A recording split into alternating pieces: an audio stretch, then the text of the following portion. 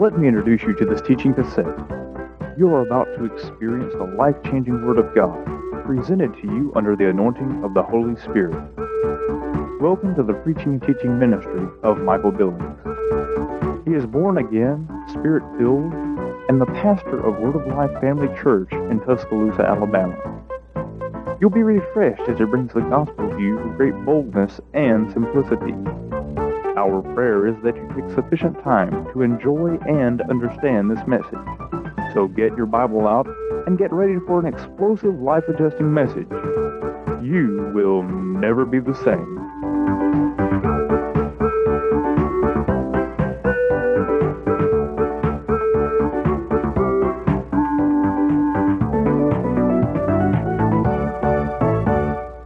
To John, the 21st chapter. I want to talk to you this morning about some basics, some essentials. We've been ministering along those lines, just essentials and basics, because like many football teams, maybe, or basketball teams, we need to go back to the basics. Enough said right there. Hallelujah. No matter what they do, we have the victory. Hallelujah. Now, I will along that line, which we hadn't gone along that line. I will notice that Auburn is winning everything that they put their hand to, Lance. Go War Eagle. I told Debbie the other day, I said, you know, when Lance first came in, we gave him old Billy about Auburn, but you know, I'm sure glad he's bigger than we were. He's not giving. Hallelujah. But you know, we just don't need to identify with anything in this world so much that when they have a bad time, we have a bad time. Amen. It's just really important to enjoy the victory and enjoy the whatever, but never get yourself where you're going, oh, I just don't know if I can hold my head up. My. Life is bigger than football. That T-shirt that says football is life, listen, it's not even a part of life. It's just something we do to entertain when we're bored, and really the time is coming, and now is, that we got so much to do that we don't need entertaining. We're kingdom-minded. John chapter 21, are you there? Let's look in verse 15. And now, as you notice, this is at the end of this chapter. The Lord Jesus is He's closing it out here on earth, and it's fixing to go into a whole nother dimension. Verse 14 says, now this is now the third time that Jesus showed himself to his disciples after he was risen from the dead. So when they had dined, Jesus said to Simon Peter, now listen, Simon, son of Jonas, lovest thou me more than these? Now, what is the subject of that question there? What is the subject there? It's the word love, isn't it? Simon, son of Jonah, lovest thou me more than these? And he said unto him, yea, Lord, thou knowest that I love thee. He said unto him, feed my lambs. He saith to him again the second time, Simon, son of Jonas, lovest thou me? He saith unto him, yea, Lord, thou knowest that I love thee. He said unto him, feed my sheep. He saith unto him the third time, Simon, son of Jonas, lovest thou me? Peter was grieved because he said unto him the third time, lovest thou me? And he said unto him, Lord, thou knowest all things, and thou knowest that I love thee. Jesus saith unto him, feed my sheep. Well, many times when we go to that scripture, we look at the feed my sheep part. But the question that I want to present to you this morning is the place that you are in your life this morning as a human being, as a citizen of this earth, is to understand that some of the things that are working in our lives positively and some of the things, those same things work in our life negatively, are basic. Listen, we're just not having trouble because one corner of our yard isn't growing quite as fast as the other side, and because the paint's chipping on the back. That is not what life is about. What we are is like, God, what about my faith? Is it big enough? And God, who loves me? A major question in people's lives every single day. All relationships are hinging on the fact, do you love me? You just think about people right now. You think about your own life and your own family. All the hours and all the days and all the conversations that are spent and all the hours brooding and meditating in your own heart about, do they love me? Do they care? Do I fit? Does he love me? Does she love me anymore? Do you understand what I'm saying? Is that we spend a lot of time wondering, am I loved? You know, that proverbial thing about the wife that asked the husband, you know, you don't tell me you love me anymore. And of course, you know, he says, well, I told you I loved you when we got married, and if it ever changes, I'll let you know. You know, we say that, and it's a real issue in relationships, how we need to communicate. We need to speak things. That sin goes out of the body through the mouth. We confess our sins, but that life comes into our body through the mouth. And then when someone tells us, I love you, it's more than just three little words like, well, whatever, how much is bread today? And how many eggs did you buy? It's life to have someone say, I love you. That ministers to us. And if someone says, I don't love you anymore, we are tempted to be devastated.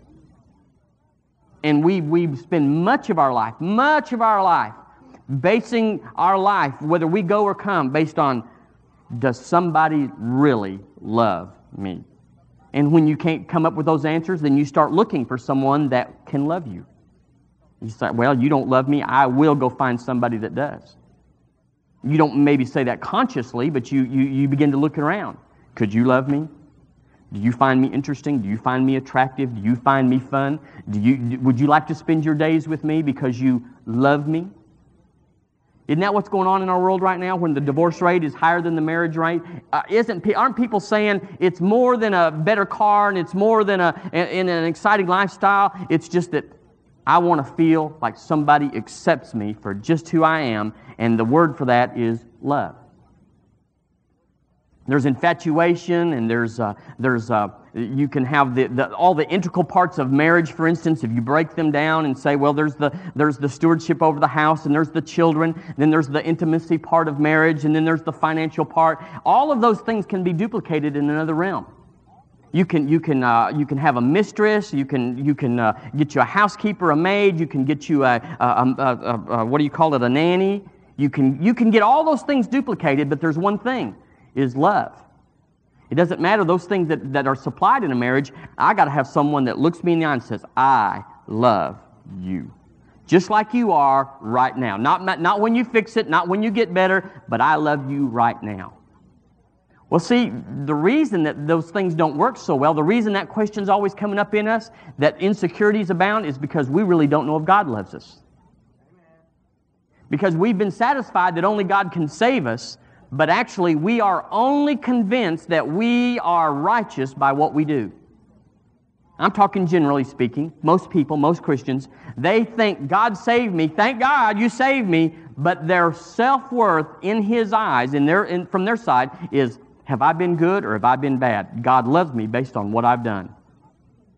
You can't deny that those feelings come, even if they're demonically inspired, that come against you, that when you haven't done what you know to do, you like Paul says, the thing I wanted to do, I didn't do it. The thing I said I would do, I didn't do it, and the thing I said I wouldn't do, here I am. You can't deny that when you've done that, been there, you've experienced that you go to Father and say, do you love me?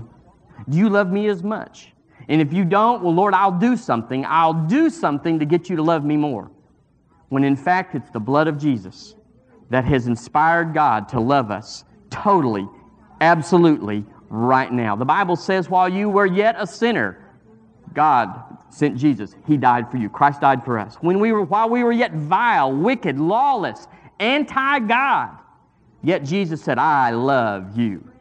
But see, that slips away from us in the day-to-day because we're so condemned by this world system and so condemned by feelings that come from people that say, I reject you with my words, with my gesture, with my spirit. I reject who you are. I reject you by what you believe. I reject you by how you look. I reject you by what you've done. I reject you by what you have not done. We then are emptied of love.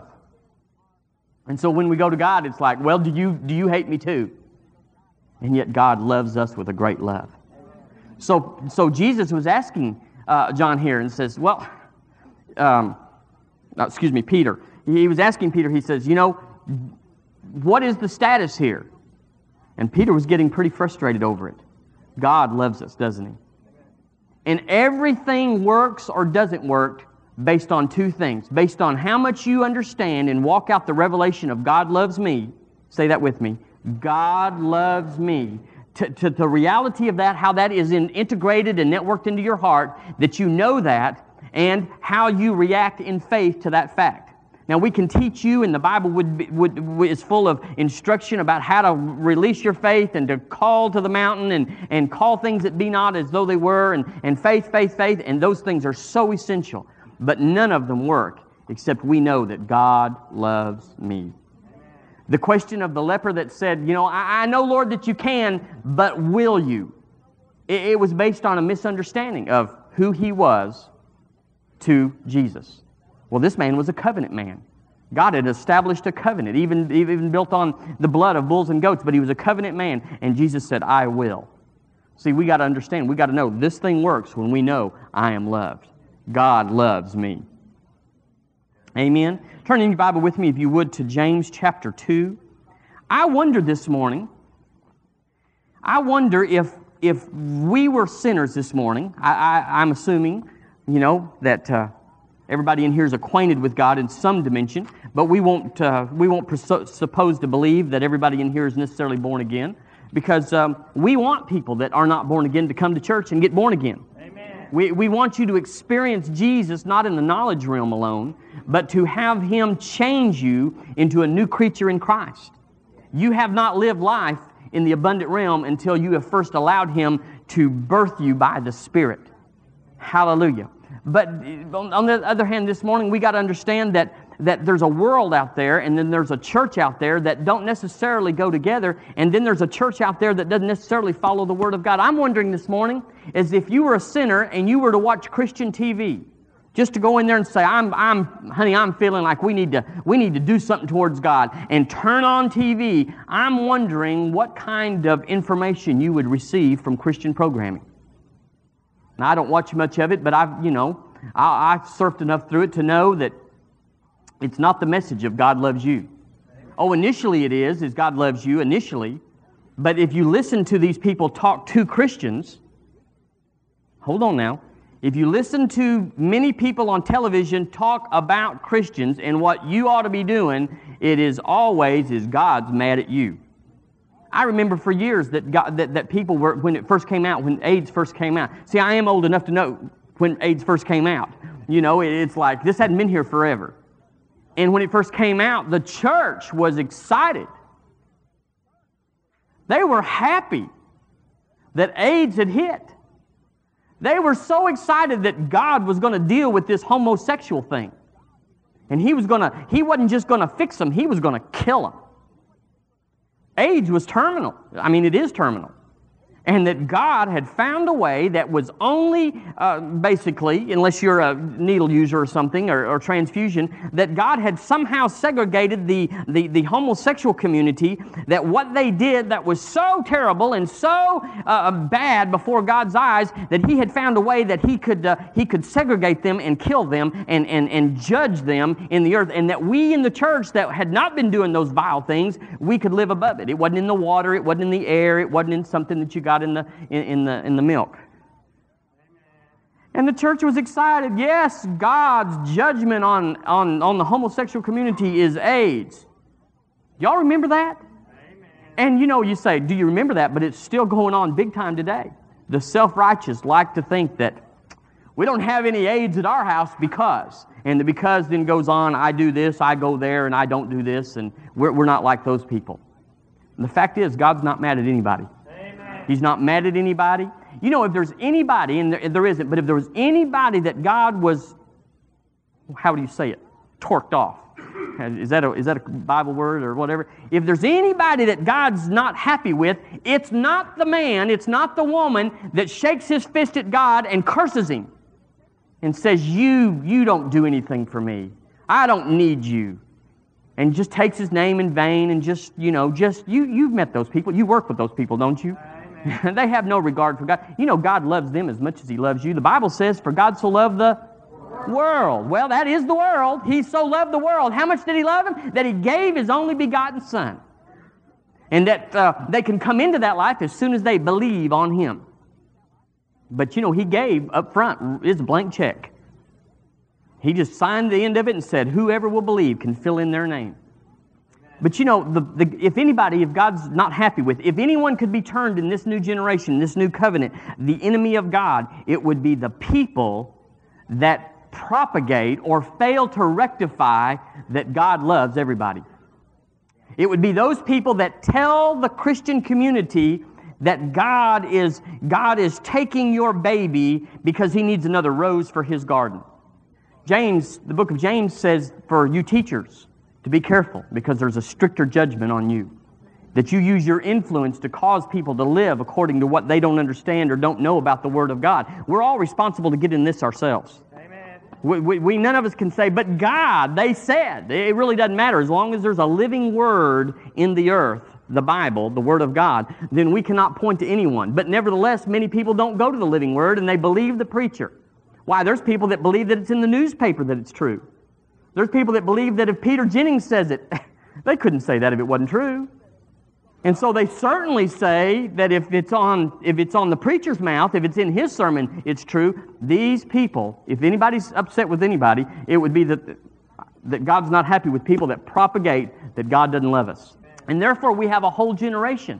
Why, we've had from then till now, from the Dark Ages on, when Martin Luther came out with the revelation that you are saved by grace, from that day till now, we struggle with finances. We struggle with biblical prosperity.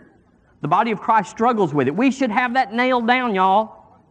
We've struggled with healing, but at least in the 50s, there was a move of God for 11 years, and healing was established. Many people don't agree with it. They don't understand it. They say it's a fake. It wasn't true, but it's out there. It's in the body. They have to deal with it. And now there is Christian television that where people are healed, although there's many skeptics of that, but there always will be.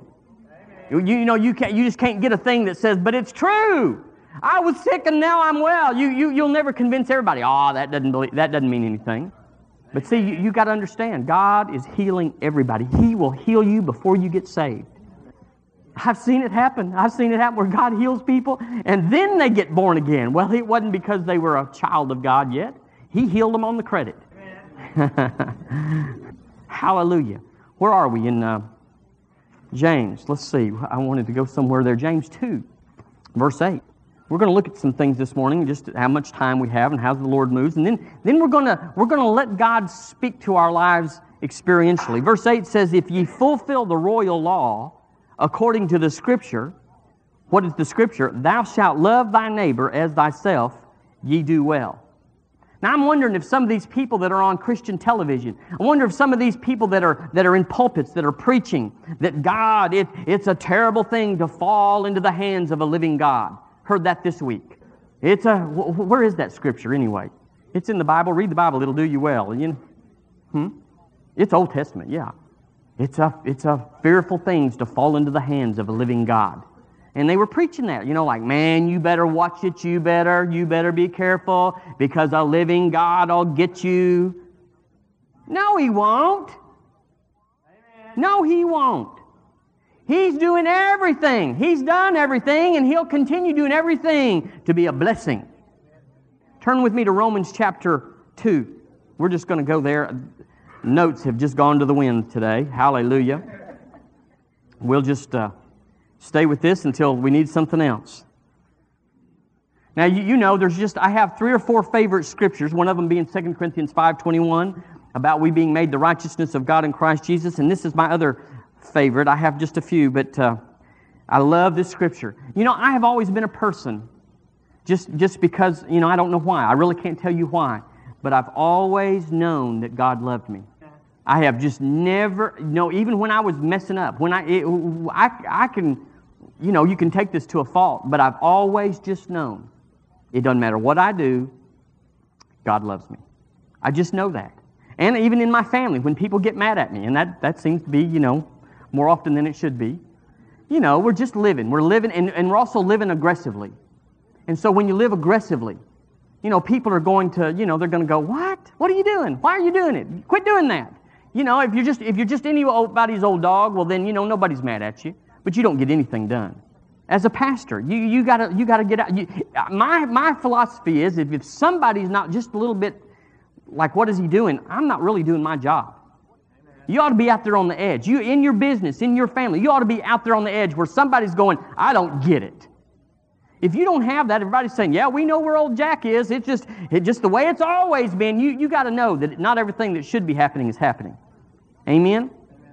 But I've always known that God loved me. Always just known that. I didn't have understanding about the word of how that translated. Like, God, what would you do if you loved me? I haven't always known that because I've had people teach me. God loves you, and the end result of Him loving you is you're going to go to heaven. And so I have embraced heaven because I knew God loved me. Now, you might not understand that if you were raised Baptist, but like I was, but if you were raised something else or whatever, you would see people that got saved last month or last week, you'd see them at the altar again. And you're going, what are you doing at the altar? You got saved last week. Well, I messed up this week. And I got to come in here and make it right to get saved again. And it is right. It is right to hit your knees when you miss God. Amen. In 1 John 1:9, to get God's bar of soap on you, confess your sin, and get it out of your life. But to get saved again? Well, I sinned, and so God's kicked me out. No, God loves me. God loves me. That means He loves me the way I am today, the way I was yesterday, and no matter what I do tomorrow, God loves me. Now, that's not a license to go and get sideways with the Lord, because the more I understand He loves me, I love Him. Amen. And I want to please the one that loves me. So preachers they're upset. Oh, don't say that because people will go sin. Well, you know, if things are right, you're not going to want to go sin. Amen. In Romans chapter 2, verse 4. Well, let's look in verse 3. Oh, thinkest thou this, O man, that judgest them which do such things? That's what we're ministering on this morning. And thinkest thou this, O man, that judgest them which do such things, and doest the same, and that thou shalt not escape the judgment of God? He's asking him a question here. You think that if you do this, you're going to have the judgment of God? Or despisest thou the riches? Say riches. See, this is one of those golden truths. Despisest not thou the riches of His goodness, and forbearance, and long-suffering, not knowing that the goodness, the grace, the love of God leadeth thee to repentance. When you were out in the world doing all manner of unspeakables, the goodness of God was out there drawing and pulling you. You do a bad thing, a real bad thing. You tell everybody, I don't want nothing to do with God. I don't care anything about Him. What did He ever do for me? And God was saying, we got to figure out a way to bless this boy. We got to figure out a way to draw this boy to repentance, to get him on the other side. He doesn't think right yet. Amen. Instead of us whacking him, well, you stupid thing, that's wrong thinking. Bam, bam. Now it's going to be twice as hard for you to come now. That's the way the church has treated us. I remember there was there was a woman that came to our church. Let me get this straight here, in Seminole. This is how it was. She was in a certain denominational church, and her husband was meaner than the devil. He was, I didn't know him, but they said he just beat her and just everything. And so she got rid of him. Thank God. But she was in this church, and she met a Methodist boy, and he's a good guy. And so they're going to get married. They're both Spirit-filled and going on with God. Go to this pastor, and the pastor says, I can't marry you. Well, why not? I've been a member here for how long? Years and years. He said, well, it's just against our rules. If you've ever been divorced, we can't marry you in the church. No, this wasn't the Methodist church. Now, he was from the Methodist church, but this was her church. And she looked at him and said, what? He said, yeah. Now, if you'll go get married somewhere else, then you and your husband can come back here, and we'll just bless you and receive you and have you. But you can't get married here. Devastated her. That was her church family. That was her pastor. That was her life. And he said, because you're divorced, God's rejected you in some dimension, and we have to reject you as well. We have to follow through on what we think God's done, that divorce is wrong. And since you've committed this, you've done this, you've been there, we just can't sanction you in the church. We can't approve of you until you get married somewhere else. Now, you may say, this is unusual. No, this is the way it is in that place, in that denomination. And so they were devastated. And so they came to our church and said, what about this? And I said, honey, we'll get you married by the weekend. Actually, we went through counseling and the whole thing. I said that too fast. But it's like, God's not mad at you. Divorce is regrettable in that you weren't both Spirit-filled when you got married and using your faith, but he never was, and she was backslid when she got married, I guess, because she married the wrong boy. Amen. But whatever. If that's in your life, just repent of it. It takes that long. How long? that long to repent of it, get it out of your life, and to be back on the road to blessings, favor, and the love of God. Do you read there in verse 4? Not knowing that the goodness of God leadeth thee to repentance. The goodness of God, the goodness of God, the goodness of God. It's the goodness of God. God's not mad at the homosexuals and putting stuff on them. He's not mad at the racist. Are there some racists out there? Are they wrong? Absolutely. Are they against Christianity? Absolutely. Is it against the Word? Absolutely. Is God mad? No. He's not mad at these people. His goodness is drawing these racists, these supremacists, or these whatever. They're in all race. I'll tell you this too. It's not just the white folks that are this way. It's just that's where we live. In other nations where they're different predomination, they're mean to the Muslims and they're mean to the Buddhists and they're mean. It's the nature of the devil. Amen. It's the nature. And so God's not mad though. He's drawing people. That's how He gets them saved. That's how comes people stand up and say, I used to be one of those, but the goodness of God drew me to repentance, and now I see. It was there all along, but now I see what was there all along. I didn't see it then, I was blinded, but now I see, because the goodness of God drew me. Well, if God's drawing the homosexual and the murderer and the rapist and the serial killer, if He's drawing them with His goodness, how much more is He drawing you and I who are just saying, God, I'd like to please You today, but I sure did miss it this morning. He's drawing us with His goodness, with His favor, with His love. So I got to know. And so I'm looking at these preachers, and they're preaching what we call hellfire and brimstone. Is that how you say it? Hellfire and brimstone. You ever sat under one of them hellfire and brimstones? What is a hellfire and brimstone message? It's turn or burn, baby. It's like if you don't change, you're going to the fire. Well, it's true. If you don't become born again, if you don't change and become a believer, if you don't make a choice to become a child of God and receive the sacrifice that Jesus made, God has no choice. He's not like He's sending you to hell, but you just can't, with your unholiness, your sin nature, you can't come into heaven, and there's just one other place. It's not really like He's even sending you to hell. He just can't let you come into heaven. And when you lose your body through death, you're a disembodied spirit, and you have to go. You have to have an abode somewhere. And so that's the only place that's been created. There's no in-between for the carnal, uncommitted, I meant to do better Christian. You either are blood-washed or you're lost. But these preachers get up, hellfire and brimstone. And it's not wrong to mention it. It's not wrong to make sure that fact is in there, but just to go on and make it. And you can see what's in the church by the marquee. Read the marquees of these churches, and you can see what's going on inside. One marquee I saw not too long ago that says, if you like our sign, come on in. Well, I didn't like their sign. Their sign was full of condemnation. Their sign is full of we've got it, you don't, and if you don't come in, you're going to get it. These signs are so precious that are on churches that could be ministering the Word of God. They are legal billboards. They're legal avenues to excerpt the precious living Word of God, and that they're used to just trash people, to make people feel, if you don't pray, you'll have a bad day, or something like that. All sorts of stuff. Do y'all read the stuff? Do y'all know what I'm talking about? Y'all look at me like, what? Well, I got to go into another scripture because we're never going to make it if we don't. Ephesians chapter 1. God loves me. Help me. God loves me. So we're going to spend some time in this. And I know it's been in the body of Christ. I know that this message is out there right now, or it has been out there. But, we just wasn't, this is the timing for us. And we're going from here. We're ministering this, and then we're going to continue to minister the end of the year on just who we are in Christ. Oh, family. Woo! Praise God. I'm in Him and He's in me. And we are one spirit. The Bible says we are one spirit. He who is joined to the Lord is one spirit with the Lord. We are one with Him. It's not Him in me or me in Him as much that there are two distinctions any more than the Trinity is like they.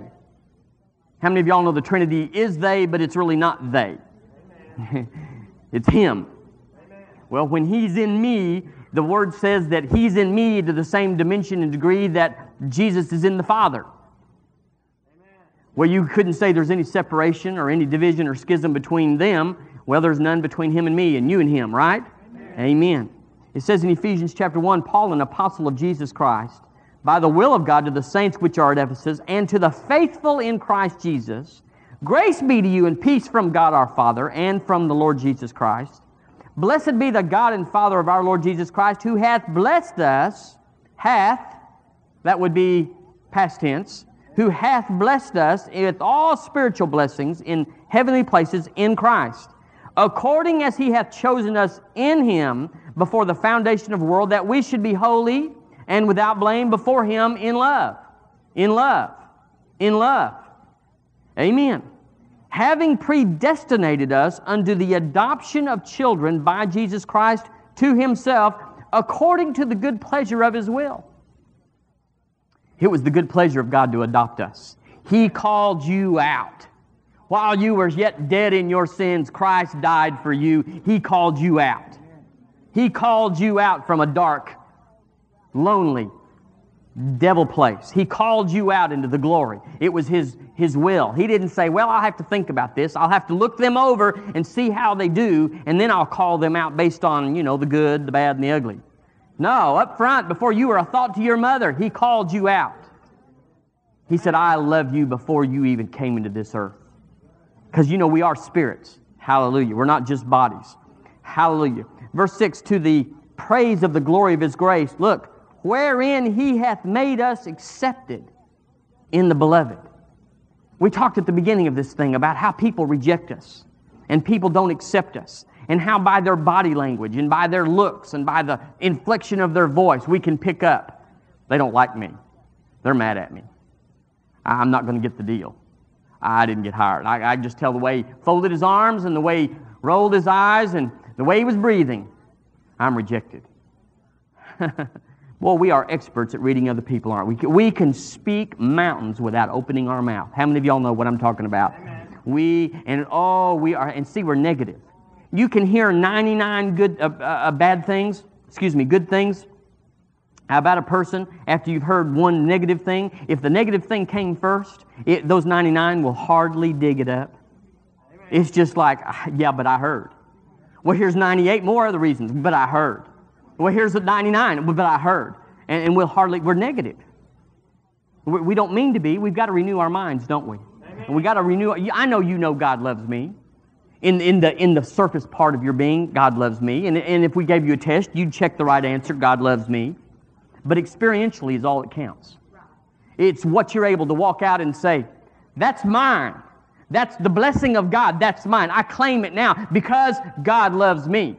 And He said, because He loved me, I could have anything that I could believe that He'd already apportioned to me.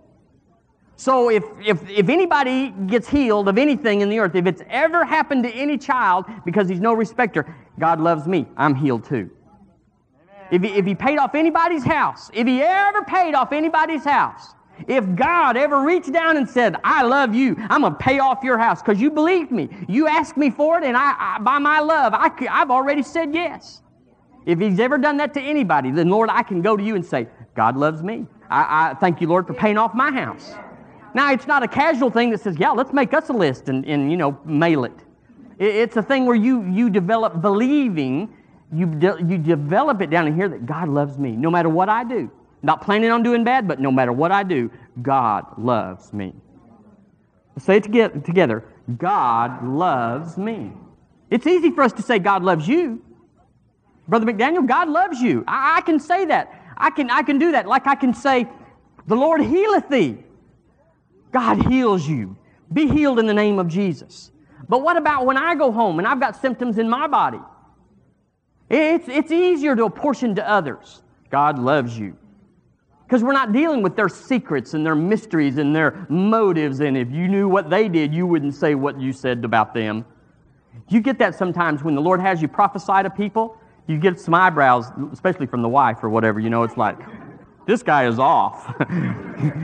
He's speaking with forky tongue. There's no way. This is the truth because I know this dude. And God ain't speaking that to him. He's a bad, bad animal. But see, God looks past the bad. He just loves us, period. He loves us, why? The blood of Jesus. He cannot see you and I except through the blood. It just filters out everything. It just screens it all out. It just takes the stain away. And you go, well, where's the justice? Where are we going to deal with these bad attitudes and this sin and this wrongdoing? What about the guy that's persecuting me? We all would like a little lightning. Don't want to send him on to glory, but just to get close, to smell the smoke. Did you see that lightning? That was for you, Bubba. Don't mess with me no more. We love that. The disciples said, Jesus, these guys aren't preaching it just like we do. Should we call down fire? And Jesus said, you don't know what spirit you are. God loves me. He said, if they're not against me, they're for me. Amen. Praise God. Did I send y'all somewhere, or are we still out there? Amen. Luke chapter, let's go to John 15:9, and then I think we're going to have to wind it up. Yes, we are. We got virtually nowhere this morning. Excuse me, how much does the Father love me? Well, He loves me, according to verse 9, as the Father loved me, so have I loved you. Continue ye in my love. Jesus never turned anybody down that came to Him asking Him for anything for heaven. Every person that came to Him, every person, say everybody. Everybody that came to Him said, Lord, would you? Jesus said yes every time. Every time. Every time. Now, there was times when He came into town and He wanted to minister and He wanted to release life and He wanted to get some things done, and it says He could do no mighty work there because unbelief. They didn't want it. That's why prosperity doesn't work for everybody. You say, why isn't God making everybody blessed if it's His will? Why isn't everybody getting saved if it's His will? Because they don't want it yet. They think that they're going to have to give up their fun life for the, and listen, I don't much blame them, for the Christian life. And looking at some churches, especially those that are legalistic and those that are tight and hold their finger out to you and say, if you cross the line, it's over for you. I think I'd like to sow some of my oats too before I come around. Kind of catch it at the end of the movie. Just kind of, It's just because we don't realize, we don't have understanding, but we're at fault. We hadn't told people it's not heaven or hell, it's life, and life abundant. People are not motivated by hell. Hell is a someday.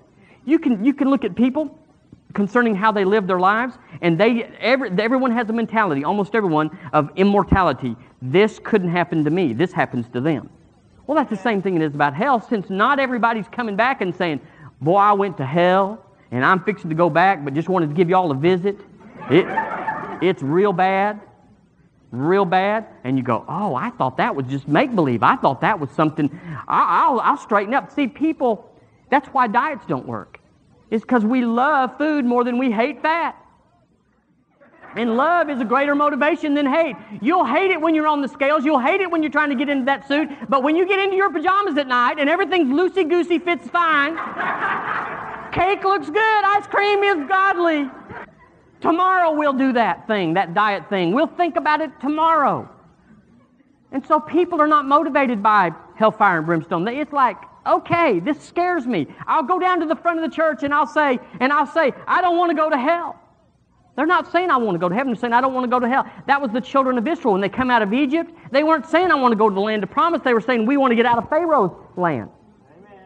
God said, I want to get you to a good land. Well, we don't care about that. Just get us out of there. And there's a place in between called the wilderness. And that's where people live, is in the wilderness. They're either living in hell on earth or they're living in the wilderness. But there's a gospel. It's the one we've always had, that God loves me. And everything that He's got is for us here on the earth.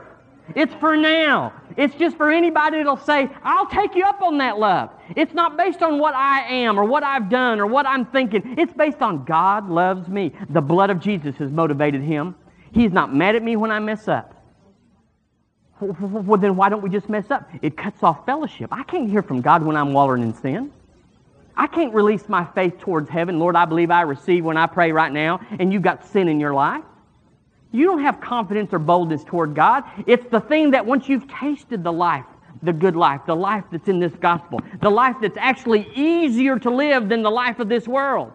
The Bible says the way of the transgressor is hard. Amen. That's the life that's hard. So when we go to God and say, God, the heavens are like brass.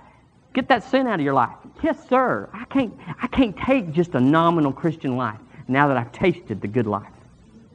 The life of abundance. The life of getting your answers to your prayers. The life of peace. Jesus said, take my yoke upon you. My yoke is easy and my burden is light. What is that? God loves me. God loves me, so He took the burden. Didn't make me carry it.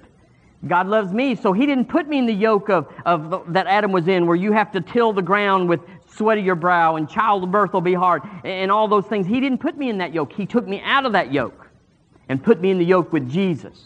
You think Jesus was having a hard time? You think Jesus got the end of His day and said, wow, yeah, buddy, this has been a hard one.